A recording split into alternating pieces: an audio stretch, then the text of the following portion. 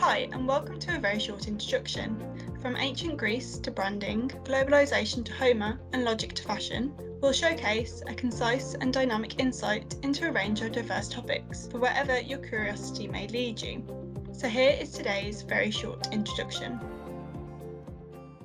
I'm Laura Marcus. I'm Goldsmiths Professor of English Literature, Fellow of New College at Oxford, and I've been working on life writing, particularly autobiography, over some years, and I'm involved in the Life Writing Centre at Wolfson College, Oxford. I've written the BSI on autobiography, and autobiographies have had an enduring fascination for readers across the centuries. It continues to be one of the most popular of written forms. It's produced by footballers as well as physicists, and by those who are not published writers but have a story they want to tell for friends and family. At the same time, it's central to the work of literary critics, philosophers, historians, and psychologists who found in autobiographies from across the centuries not only an understanding of the ways in which lives have been lived, but the most fundamental accounts of what it means to be a self in the world. The term autobiography, which breaks down into its component parts, self, life, writing, auto, bio, grapheme, wasn't coined until the very end of the 18th century, but the genre has forms which run back to the beginnings of literature with spiritual confessions, conversion narratives. In the classical world, what are called res gestae, things done, and then forward to memoirs. This one starting point for the Western history of autobiography is the 4th century work by St. Augustine, his Confessions. These are an important starting point for us because they mark not only the beginnings of a conversion narrative, but the sense that the role of autobiography is to explore the complex nature of identity. I'm working hard in this field, Augustine writes, and the field of my labours is my own self. I have become a problem or question, however you translate it. I have become a problem or question to myself. I am investigating myself, my memory, my mind. So we have the strong sense of the role of autobiography being not only a way of telling a story to others, but of finding out what the self is for itself. Autobiography is above all the story of a life in writing. Jumping ahead now to the 18th century, we have Jean-Jacques Rousseau, who wrote in the part 1 of his Confessions, which was published in 1782, at the very beginning of his text, I am made unlike anyone I have ever met. I will even venture to say that I'm like no one in the whole world. So there he's asserting his uniqueness and the justification for writing his text, that he's going to show this unique self to others. So one aspect of autobiography that remains pretty much constant from the beginnings to the present is the sense of what are the motives for writing an autobiography? Why does an author or author sit down to write his or her own life? The reasons for doing so change throughout the centuries, even though the sense of an impulse and a need to justify the act remains something of a constant. So in the 19th century, we have the idea of duty, that someone has lived a unique or important or exemplary life, and that it is their duty to make that life open to others. And this is a way also of guarding against any charges of vanity or narcissism that might be attached to the act of autobiography. This relates also to the question of who is entitled to write an autobiography. And, throughout the centuries, perhaps most dominantly in the 19th century, there is a sense that only those of high repute should write their autobiographical texts. And these are very often differentiated from more popular or scandalous memoirs. So we have the autobiography memoir distinction that used to mean that autobiography would be often the idea of an exemplary life told from beginning to end, whereas a memoir might be seen as a more scandalous or gossipy form of writing. I think that distinction has very much altered in recent years, and writers today are as likely to call their autobiographical texts memoirs as they are autobiography, but I'll come back to that.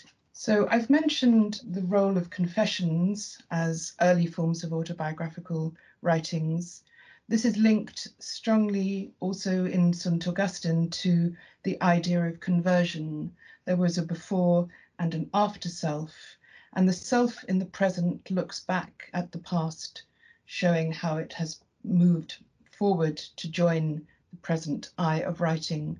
But this relates also to the idea of a turning point. I have become a different self than the one I was.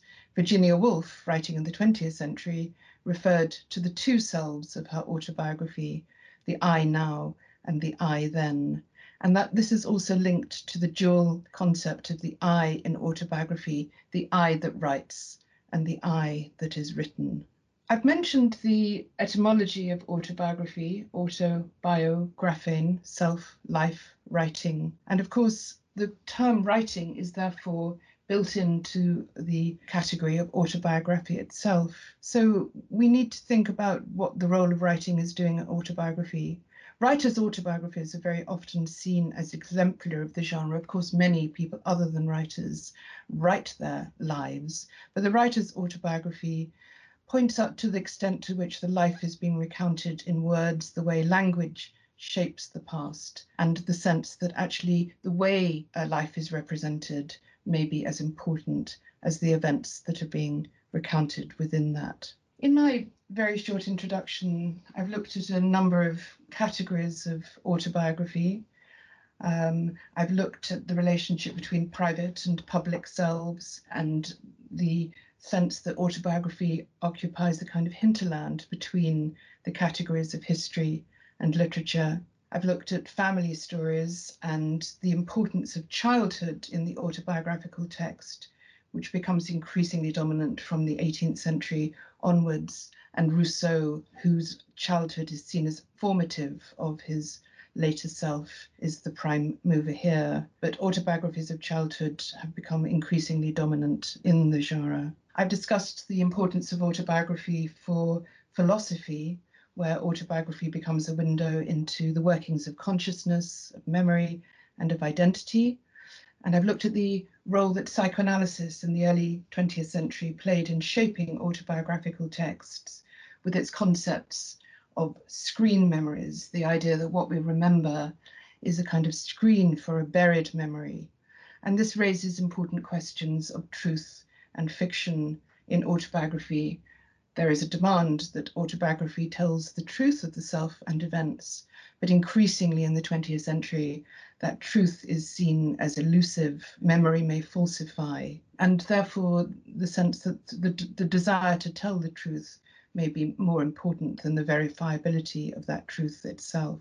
I've moved on to new directions in autobiography, which include the role of photography and the visual representation within the written text. I've mentioned the rise of memoir, the idea that the whole life is not what is being recounted, but particular periods, experiences, or passions within a life. So, for example, we have the popular centrality these days of what have been called grief memoirs.